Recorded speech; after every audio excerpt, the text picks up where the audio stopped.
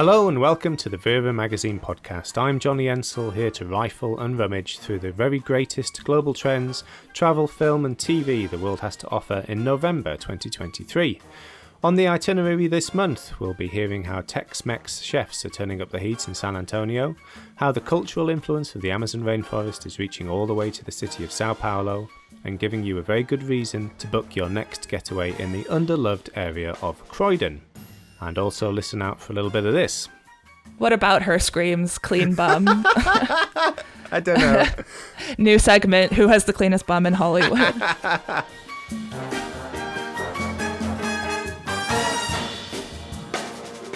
In these winter months, we need something red hot in our lives, and here to provide it is Vera editor Jessica Prupas with her tips for the trending things happening around the world. Hello, Jess. Hi. Have you got lots of trending bits for us? Yes, lots of major cultural happenings. Yeah, it's a big month for big culture, is it? Yeah, big time. Okay, where do you want to start? Let's start in NYC. Mm-hmm. The Perelman Center of Performing Arts. Have you heard of this? I haven't. No. Where is this? What is it? So it is in Lower Manhattan on the site of the old World Trade Center. Yeah. It opened in September, which is fitting, obviously. Mm-hmm. So it's a part of the sort of regeneration of the ground zero area of New York, of Manhattan. Yeah, exactly. Yeah. So, I mean, that area has been a bit destitute for the last 2 decades. There is one World Trade Center there, but otherwise, not much has been going on. And this Performing Arts Center really signals a new era in the region, I'd say. Mm-hmm. And what's special about it? So it just looks amazing. It looks like a giant cube that's sort of shimmering above street level. It looks like it's floating. Wow. And this is because it's made up of translucent Portuguese marble, like slabs of marble, that are sandwiched between glass. And this particular kind of marble allows light to pass through. So the Performing Arts Center gets this like beautiful light throughout the day, and then in the evening the marble glows an amber color, so it's just like really spectacular. Yeah, I mean, it sounds it. So outside it's absolutely marvelous, inside it is equally so. Yeah, inside there's a lot going on. There's 3 stages that are sort of modular, so they can be reconfigured to house different capacities and into different configurations, 62 different configurations, in fact, which is just like a real feat of architecture. Okay, and what's going on there? What's on the program? So they're going to kind of do it all. They're going to do dance, music. They're having like intellectual conversations, opera. Much like we're having now. We're having an Could that happen at the Perelman Center? No, they can't reach these intellectual heights. Very few can. But other than that, they've got a reimagining of Cats. Great. But this time with an injection of New York-style ballroom, which should be interesting. They're doing Vogue Cats. Cats 2, Vogue. I mean, you had me at Vogue Cats, to be honest with you. Okay, well, I'm getting the gist. I mean, it sounds like yet another iconic architectural landmark in a city that doesn't need any more iconic like architectural landmarks. Surely not. You'd think they'd stop at some point. Yeah. But they just keep going. But also a sort of important cultural centre and memorial on the 9/11 site. Okay. Yeah, Well, excellent pick. Any more big stuff? Yeah, well, back on this side of the pond in Edinburgh, there is a new restaurant called Tipo. Mm-hmm. It's in the New Town. It's headed up by Stuart Ralston, who is a chef who also owns a few other restaurants in the city that are very well loved and applauded. So there's, we were talking about how to say this before. It's spelled Aizle. Yeah, I think it's Aizle. Aizle. Yeah. Aizle. I can't do a Scottish accent, can you? Well, no, I mean, I did used to live in Scotland, but no, I can't do a Scottish accent at all. But I'm gonna say Aizle, and I looked it up, and it is a small ember. Yes, sure. Makes sense. Yeah, this is a neo bistro in the city that's very popular. And then there's another one called Nodo that he is in charge of, and it's more like Asian leaning, but yes, also a very hot table.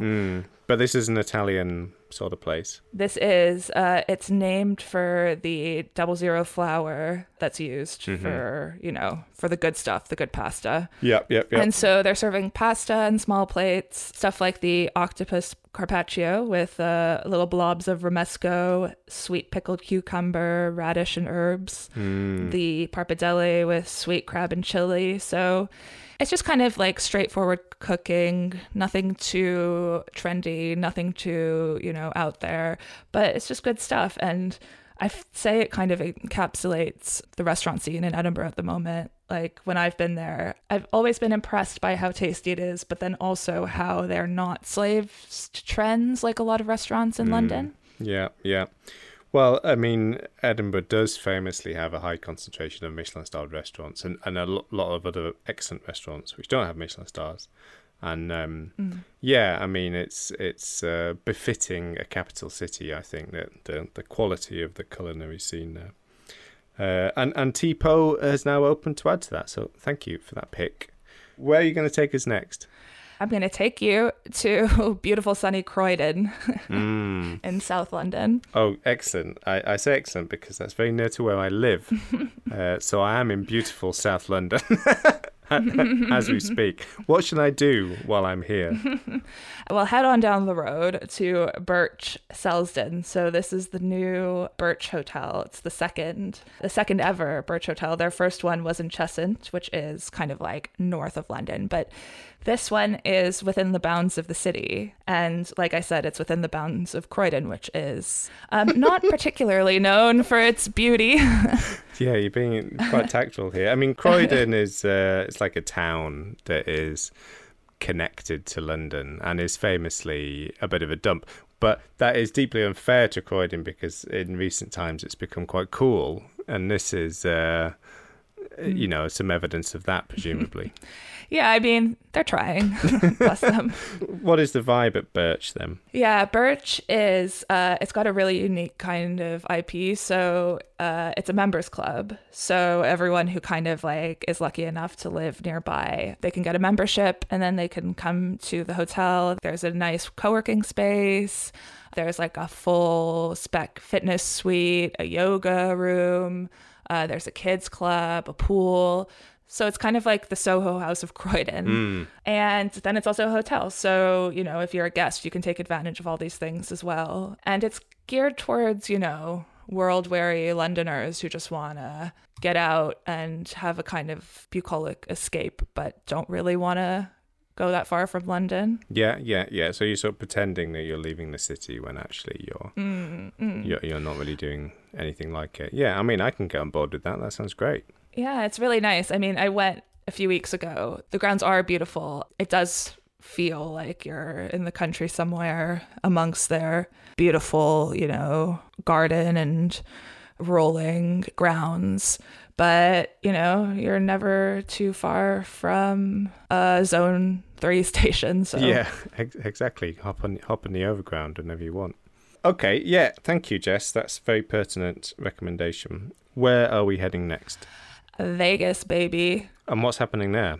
There's a giant sphere that just opened right off the Strip. Big ball. Big ball. There's a big ball that's opened off the Strip, and it is imaginatively called the Sphere. Yeah.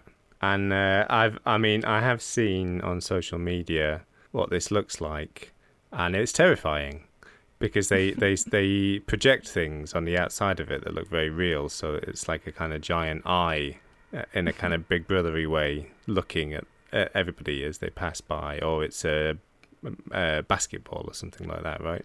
Yeah, the future is here and it's terrifying. Yeah. So I know what's on the outside of the sphere, which is this like LED projection, but what's on the inside of the sphere? So it is basically a giant concert venue. Right, okay. It's apparently the world's largest spherical structure. So there's a few superlatives attached to this venue. So it's the world's largest spherical structure. It's 366 feet tall and 516 feet wide. It's also got inside the venue the world's highest resolution wraparound screen. So it's got this like high resolution screen that just wraps around the entirety of the venue. And yeah, their thing is going to be kind of AR concerts, music gigs. AR is in augmented reality. Augmented reality, yeah. So, it's a bit of an ill-defined term, but it's basically like immersive gigs. Yeah. So technologically enhanced performances. Yeah. And maybe the actual band doesn't need to be there every night. No, certainly not, because why would you? Well, if you're ABBA. Yes, yeah, like ABBA has done in London with their concert series, where they're not actually in London, but nobody cares. I mean, that's incredible. Whoever figured that out, that's absolutely incredible. You can put on a concert without the band. I mean, that's brilliant. Why would you leave your cozy lakeside Swedish property if you don't have to? I don't really begrudge ABBA though for doing that, and I guess I won't begrudge the Sphere people either. No, but they're starting out with a live gig from U2. So Bono's actually going to be there. He's playing 25 gigs this season. Crikey. No rest for Bono. So the Sphere is a huge concert venue in Vegas. It is like decked out with all the bells and whistles of modern technology, and U2 are going to be in there for 25 consecutive nights. Yeah, that's the sum of it. Okay, great. I mean, that sounds extremely Vegas, and in a good way. So let's move on to something else. What else are you recommending? Celebs cleaning up. How are they doing that? Jason Derulo, you remember him? I'm vaguely aware of a man called Jason Derulo. He was is a singer. And he was in Cats. Was he in Cats? Oh, yeah, I think he was. Yeah, to keep the Cats theme going this episode. Yeah, exactly. And every time I think of him, I just hear his voice going, Jason Derulo. And, well, yeah, it's all coming back to me now. Jason Derulo. Yeah. Anyways. Yeah, what is he doing? He's making passive income, smart guy, by owning a chain of car washes. Oh, brilliant. Like Walter White in Breaking Bad. Yeah, sure. famous car wash owner. Famous car wash magnate. Yeah, and okay, who else? What other celebrities are cleaning things? Courtney Cox, aka Monica from Friends. Last year she launched a brand called Home Court, and they flog like cleaning products, like home cleaners, spray cleaners, and dish soaps. Yeah. I mean, I can see that for her. Can you? Their whole thing is making home care a thing. Like, you have self-care, and they're like, do the same for your home. That's so made up. Yeah, it's very made up. It's yes. So this whole idea is really giving Monica. Do you think like Matt LeBlanc could be doing a sort of Joey themed sexual health kit, or I don't know what the others would be doing. Ross themed paleontology kits for children. Chandler doing an anti-gay kit.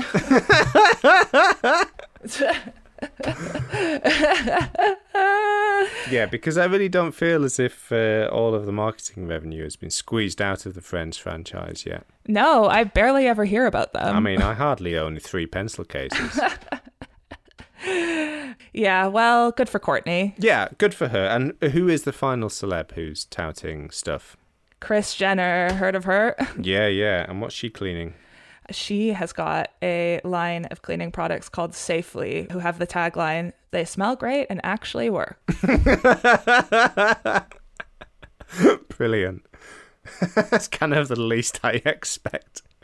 I'm not buying the one that says, "It smells bad and works occasionally." I love it. It's like a throwback to kind of like old school marketing, where all you had to do is say, yeah, this product does a thing. Yeah. Well, I suppose I would. Would I believe Kris Jenner? Yeah, I think I probably would believe. You think she's a trustworthy person? With Kris Jenner's endorsement, I would believe it smells good and actually works. So, yeah. Yeah, the Kardashians are not known for their trickery. I mean, I bet they all smell good. I think that's helping me.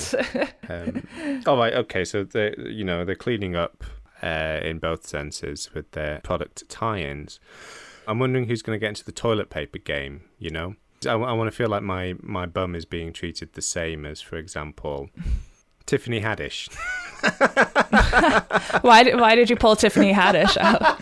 I don't know. I was just thinking, I was just trying to picture somebody on the toilet. What about her screams clean bum?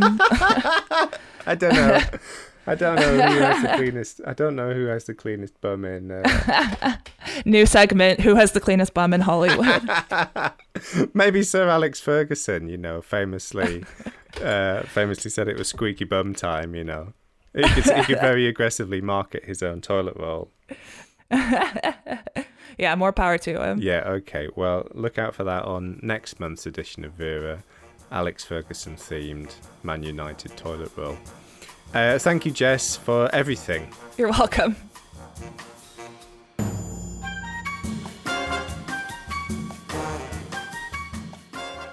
This month's Location Scat is about Sao Paulo, and specifically how the Amazon rainforest becomes a part of the city. How does that incredible biodiversity manifest itself on the city streets? Well, to find out, we're going to have a chat with journalist Catherine Bolston, who's living in Sao Paulo. So let's see if we can get Catherine on the phone now.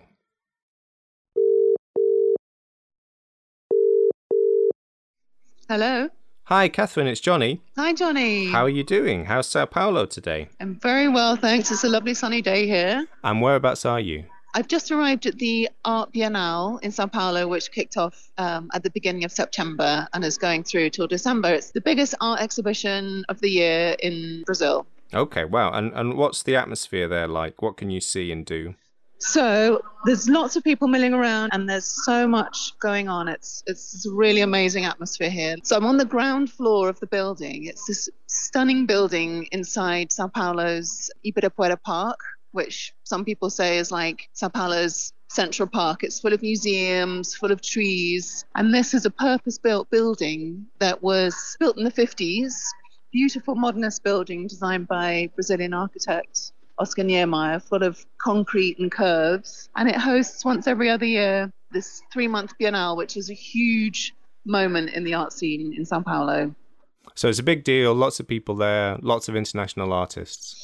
Yes, lots of international artists, lots of emerging artists. This year's theme it's called Choreographies of the Impossible. I'm not quite sure yet what that means, but I know that this year there are the highest number of non-white artists that have ever been featured in a Sao Paulo Biennale. So it's really interesting to see the different range of works. There's lots of work from black artists. I'm sitting next to a film here by 3 Yanomami artists from the Yanomami region of the Amazon.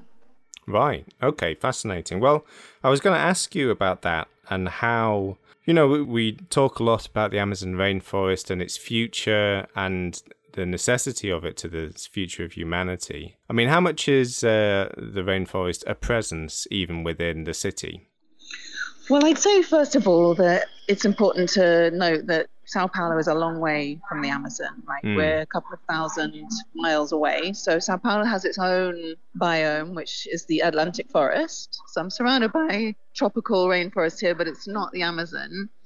But that said, the Amazon is very much a part of Sao Paulo culture, mainly through the people that have migrated here from the Amazon, also through its culture that we see, for example, in the Biennale here today, artists from the Amazon talking about the issues they face.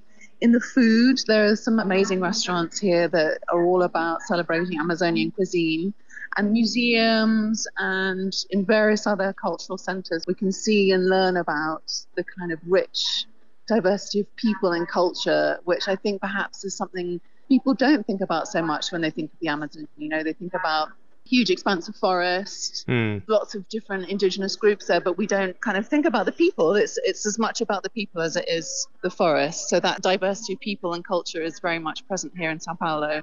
Yes, so I suppose I've sort of lumped Brazil in with this idea of a rainforest, haven't I? But actually, you're talking about a variety of different biomes, as you say. It's quite interesting. It's also a huge country, which maybe we forget being in a small country.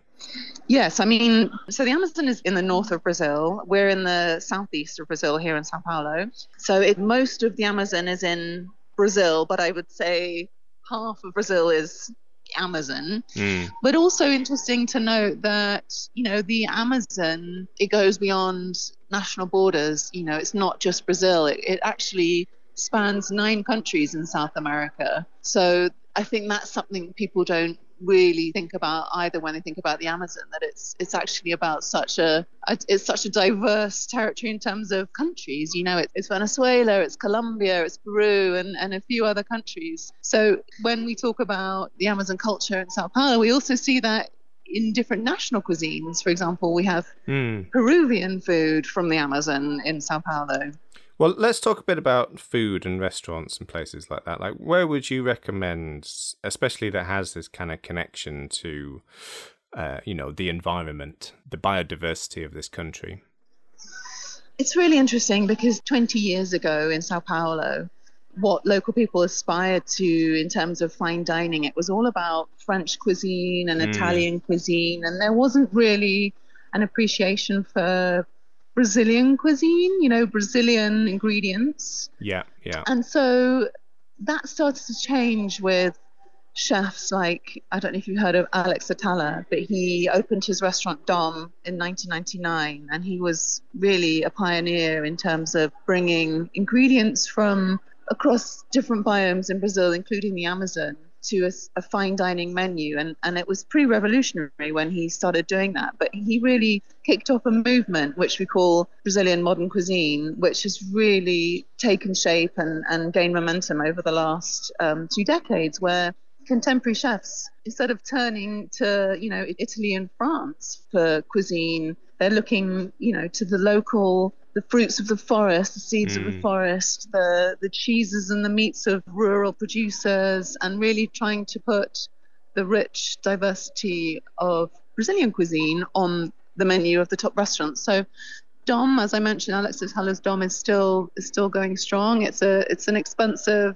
and very sort of smart tasting menu experience, but there are plenty of other restaurants where you can perhaps get a more informal experience and get a taste of the Amazon. So, for example, there's a restaurant called Banzeiro, which began in Manaus, which is the biggest city in the Amazon. And the chef from there, Felipe Scheidler, he opened a branch in Sao Paulo a few years ago. And there you can try really interesting things that you won't find anywhere else in the world. For example, he serves ants, sauva ants, which have this extraordinary taste. Some people get a bit squeamish about it, but it's got a taste of almost lemongrass.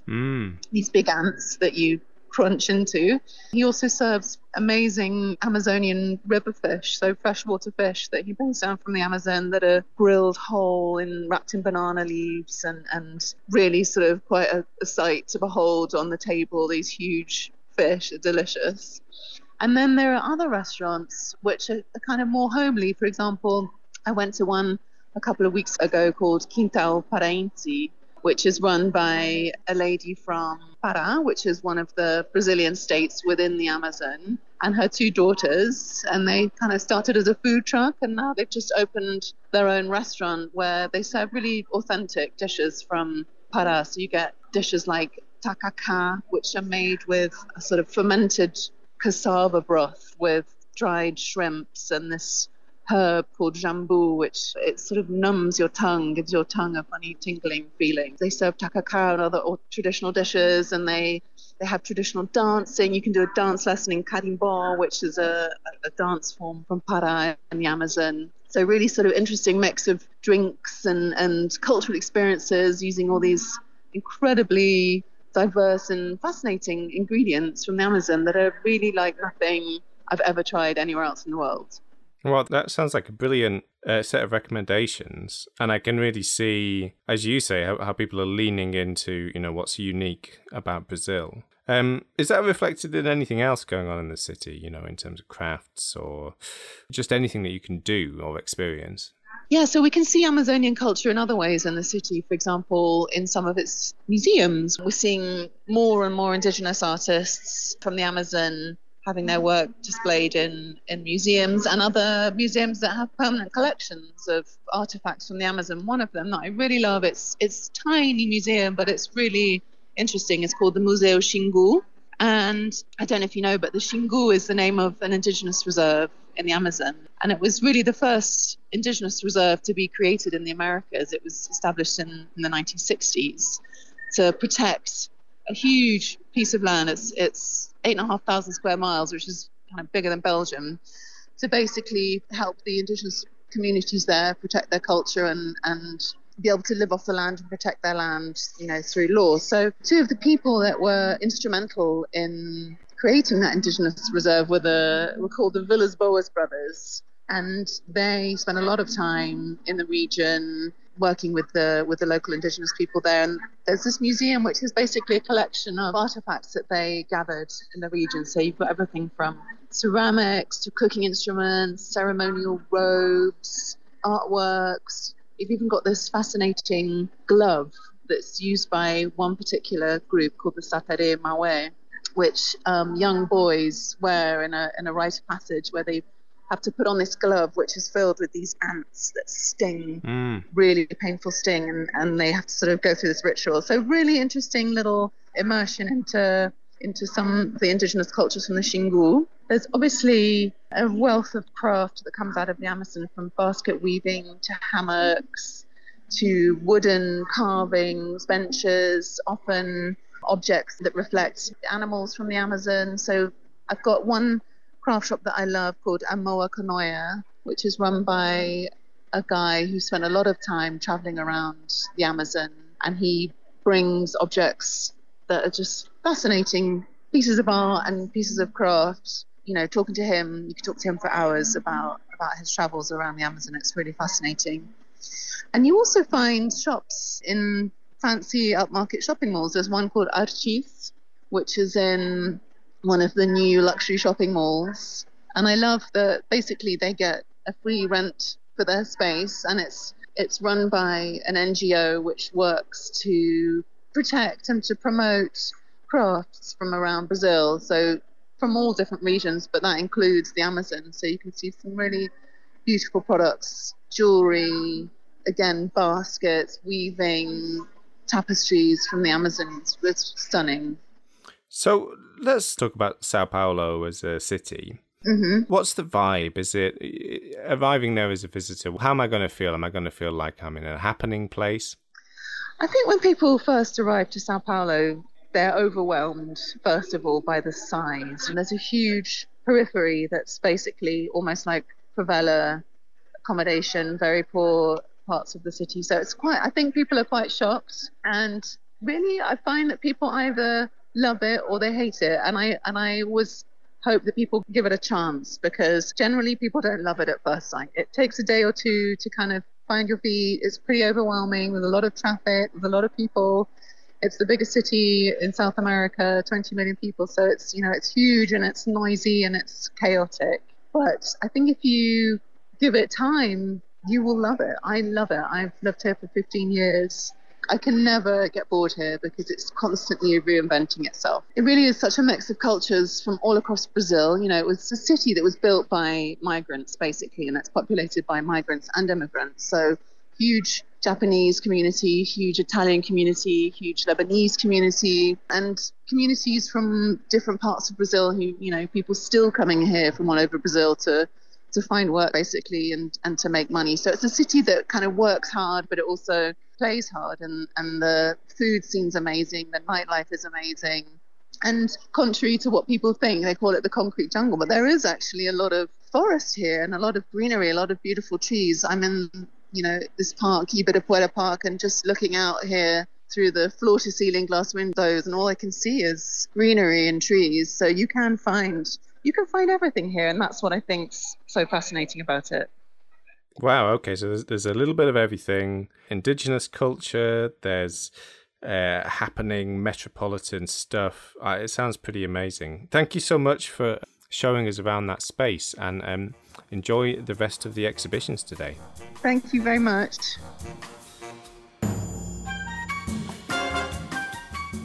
Should you find yourself in San Antonio with a hunger on, you'd best be in the mood for something spicy.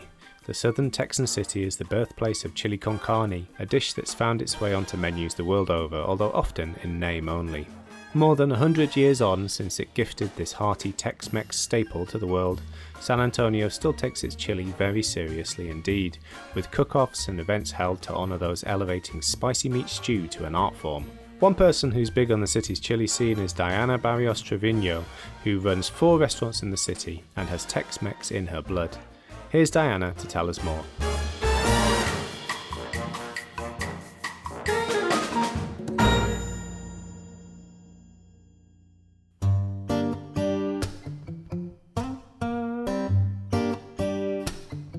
I'm Diana Barrios Trevino. I'm from San Antonio, Texas, and I'm an owner and operator at the Los Barrios Mexican restaurants here in San Antonio.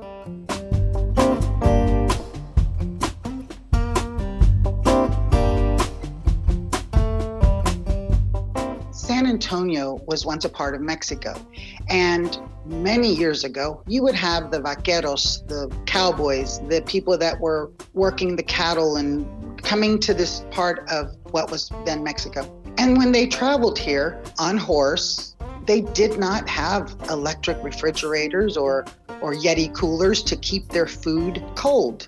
So they ended up bringing with them a lot of food that would dry up and they could still use. And some of those items included the chilies, because chilies dry up beautifully and then you can bring them back to life. Once these people arrived to this new area, which is San Antonio, they would take the protein that was available to them and they would use the vegetables that were available to them and they would use their dried chilies and create these dishes. And that's how I believe chile con carne got its start. Fast forward to the early 1900s here in San Antonio, now part of Texas and of the United States, we had the chili queens. And these were ladies that would set up their tables around the downtown square, the main square, and they would set up and serve their chili. And they were bowls of chili con carne, and people from all over San Antonio, which of course wasn't very big, by nowhere near as big as it is today. They would flock to downtown to eat these. The businessmen, the families, they would go and have this chili. It was so good. And those ladies, they were the foundation. My father bought my mother this small restaurant in 1972, and my mother learned to make the chili from the lady she bought the restaurant from. Eventually, my mom maybe tweaked it a little bit. My mother kept her recipe consistent. It's still the recipe we use today. But even in the early 70s, these people would come in, our customers would come in, and some people would order their bowl of chili with white bread or crackers, and always onions and cheese, a yellow cheese like an American cheese or a cheddar cheese on top. And, my mother was very much a stickler for you never compromise quality. It doesn't matter if they offer you a cheaper product. That's not going to help. Paying less for something that's been diluted or just not of the highest quality, she had no interest in that. She wanted to make sure that her product was always the best. So the chili con carne is just really, truly a staple in Texas. It really is. And not only do we serve it in restaurants, but, there are chili cook-offs, there are chili festivals, there are chili throwdowns where people compete against each other to get those bragging rights of saying, I make the best chili in Texas or in San Antonio or in Tilingua or San Marcos or whichever town is hosting these types of events. And basically what they are, they're just fun, full day filled with lots of chili sampling. You go from table to table with however they have it set up, and you get to taste a little sampling. Some events you get to vote for the people's favorite, and some, they have judges. I have been a judge many, many times, and my husband and I actually get to judge chili, and that's a lot of fun. Some chilies that they do at these events are very spicy. Some are very mild. Some have beans. Some don't have beans. Ours does not have beans. But these are fun-filled days. They have live music. Everybody's happy. And at the end of the day, somebody gets those bragging rights. And that's what it's all about. When making chile con carne, you have to get it right. And the one ingredient I feel that you need to have the right ingredient is the chili powder that you use to make the chile con carne.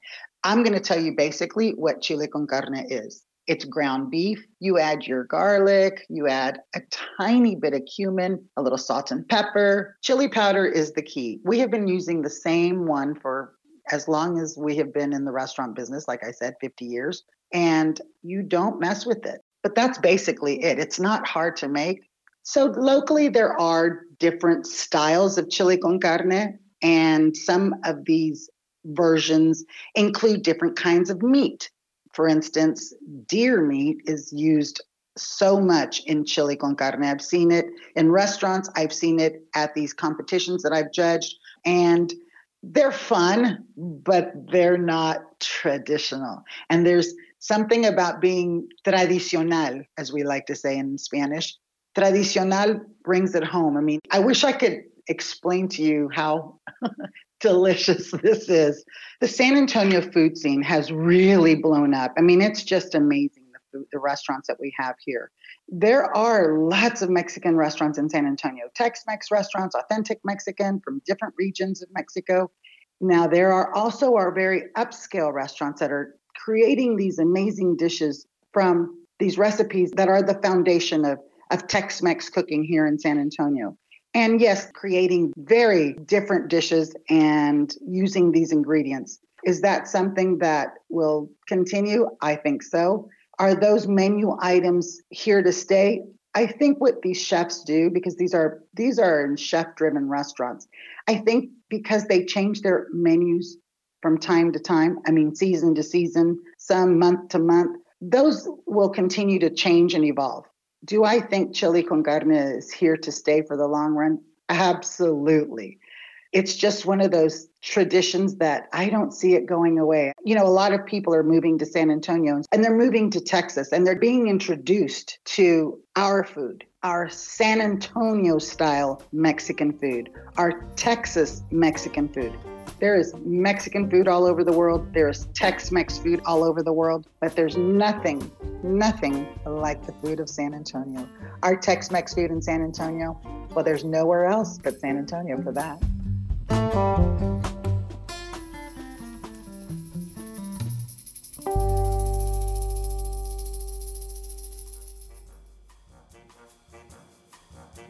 You can find out more about Diana's restaurants at losbarriosrestaurant.com.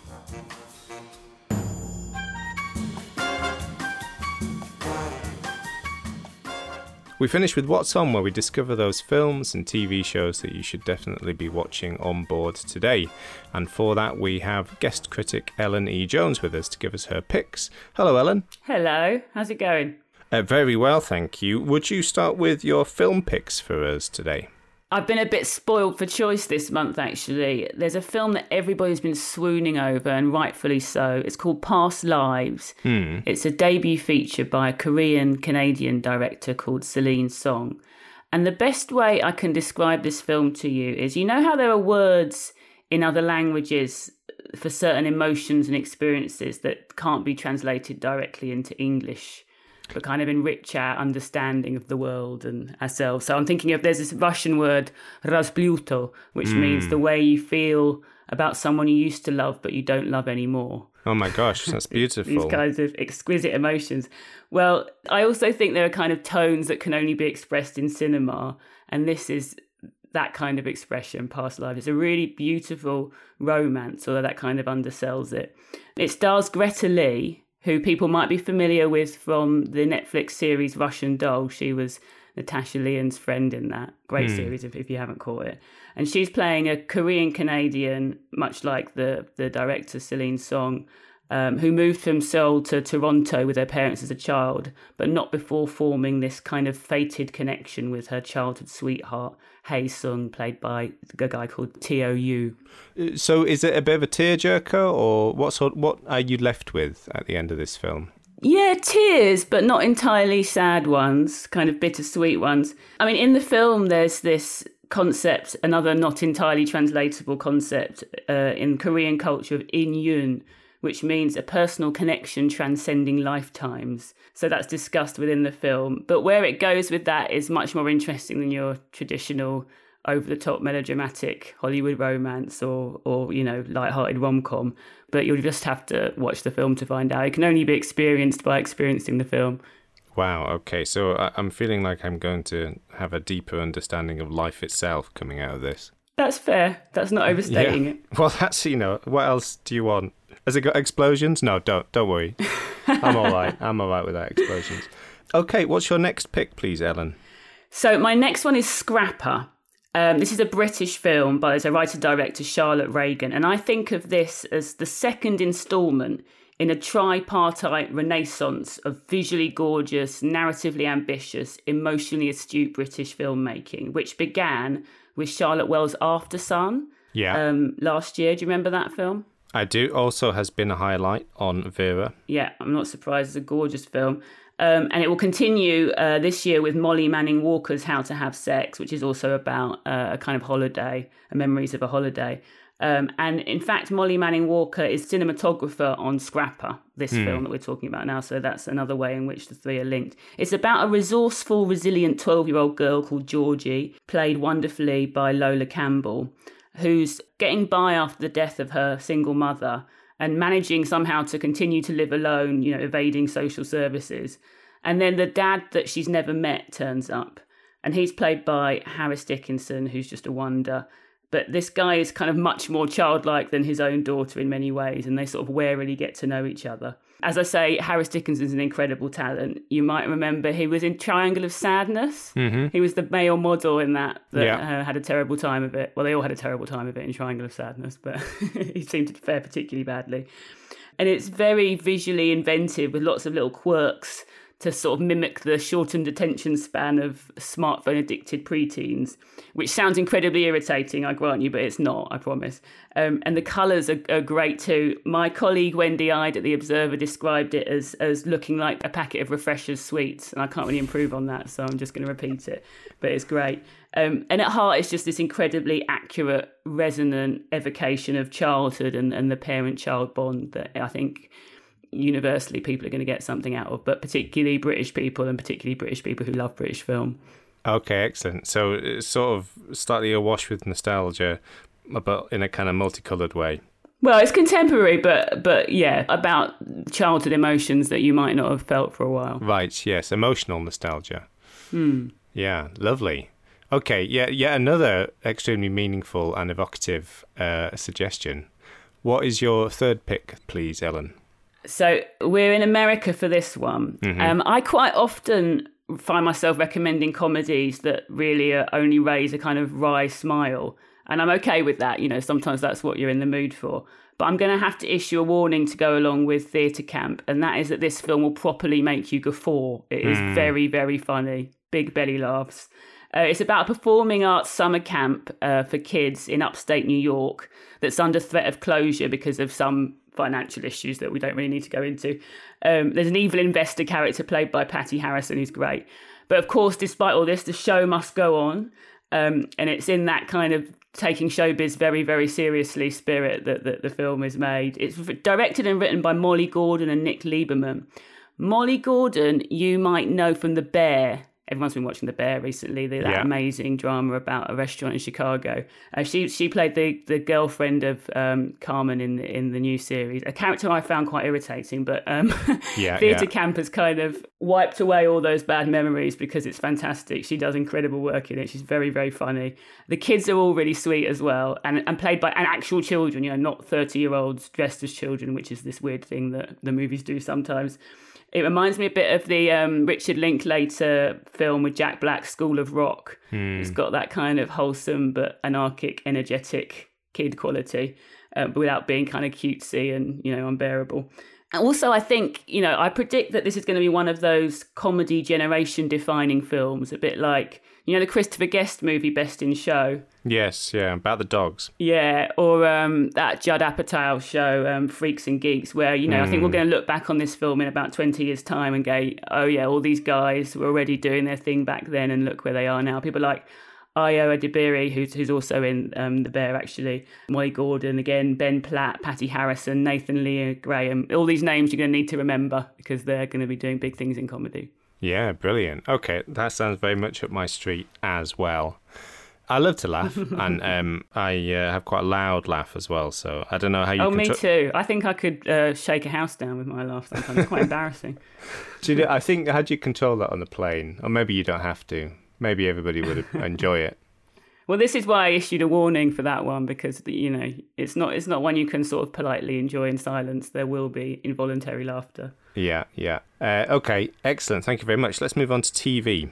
Now, I don't know if the search for the next James Bond is still on, but if it is, Barbara Broccoli can't have seen the first series of Gangs of London, because I'm telling you, Sope Dirisu is it. This guy is incredible in this role. He stars as an undercover policeman who's infiltrated one of the most powerful gangs in the most exciting multicultural city in the world. Big up London, E9 till I die. And it's based on a video game, actually, Gangs of London. But I didn't even know that until I recently looked it up. Which you should take as a great compliment to the show, because we all know video game adaptations are notoriously rubbish. You wouldn't know from watching this that it was based on a video game. It's directed by Gareth Evans, a Welshman known for his Indonesian action classic The Raid. Yeah, great film. And it tells in these great film, and the action sequences in this show, it's some of the best fight choreography that I've seen on British television ever. Episode 6, in particular, I think is one of the single greatest episodes of television I've ever seen. I will say that the quality falls off quite dramatically in the second season, but we don't need to worry about that because it's only season 1 that you're going to be watching. Yeah, I feel like there are shows like that have just one perfect season. So don't watch any more than that, like Heroes or Westworld or something like that. Yeah, exactly. Quit while you're ahead. Yeah, absolutely. Okay, so there's only one season of Gangs of London and you should watch it now. Okay, your next TV pick, please, Ellen. So my next TV pick is Race Across the World, specifically the 3rd season of Race Across the World. This is my absolute favourite thing, which is a reality TV show that I can pretend is highbrow. It's kind of a combination of reality TV, a travel show, and high-end family drama. It's about teams of 2. They could be friends or couples or you know, mother-daughter, father-daughter, and they're competing to get from point A to point B around the world in the fastest time. And the catch is that they're not allowed to use their mobile phones, they're not allowed to fly, and they're not allowed to take a plane, and they're not allowed to go over budget. They've got a limited budget. I think in this series it's £2,498.13 per person. Why so specific? It's supposed to be the cost of a one-way flight to their destination. Yes, yeah. So in previous series, they've been doing transcontinental travel, like from London to Singapore, for example. In this series, they're just travelling across Canada, from Vancouver to Newfoundland, which might sound easier, but actually the landscapes are so vast and varied, it isn't. And also they have bears in Canada, so you've got to watch out for those as well. And it's just perfect reality television because it combines, you know, they have injuries, they have rows, they do incredibly silly, annoying things to waste their money that if you've ever been travelling with a friend or a family member will probably resonate.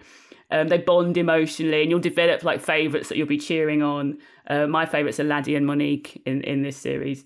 So lots of highs and lows and great viewing that really came to its own actually in 2020 when we were all in lockdown and dreaming of doing this kind of trip.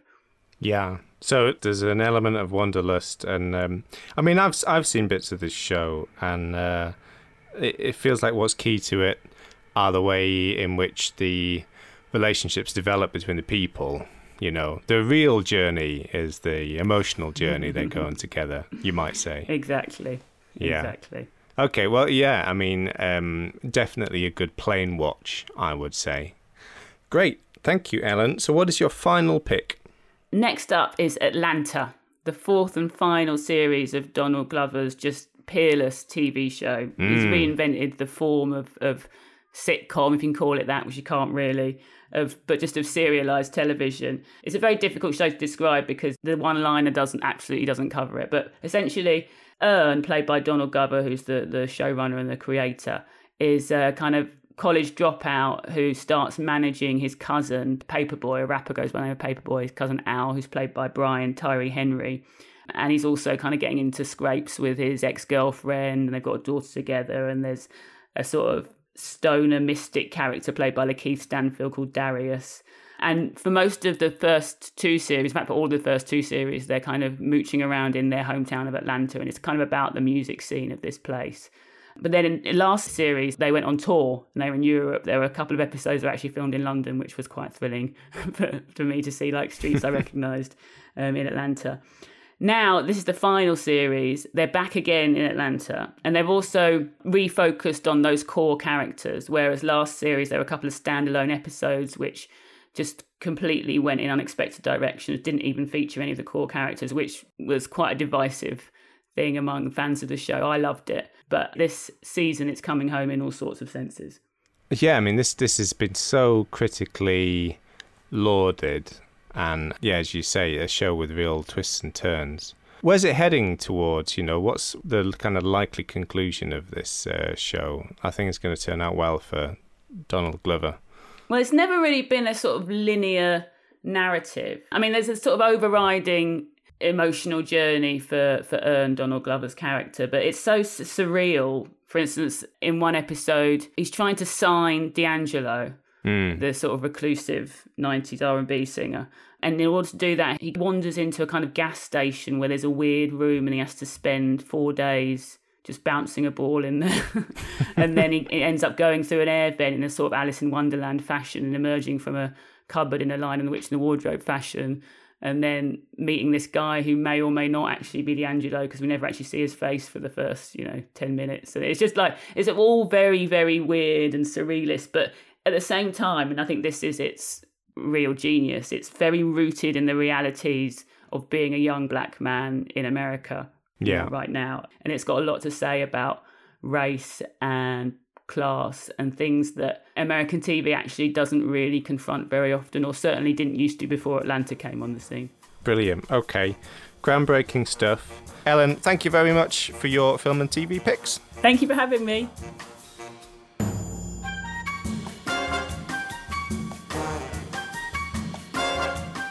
And that's all for this month. I'm on the way to hang out in Croydon now that it's suddenly very trendy indeed. The Vera Magazine podcast is made by Ink Studio for Virgin Atlantic and is produced by David Clack at Perfect Loop Productions. Thanks as ever for listening in. See you next month.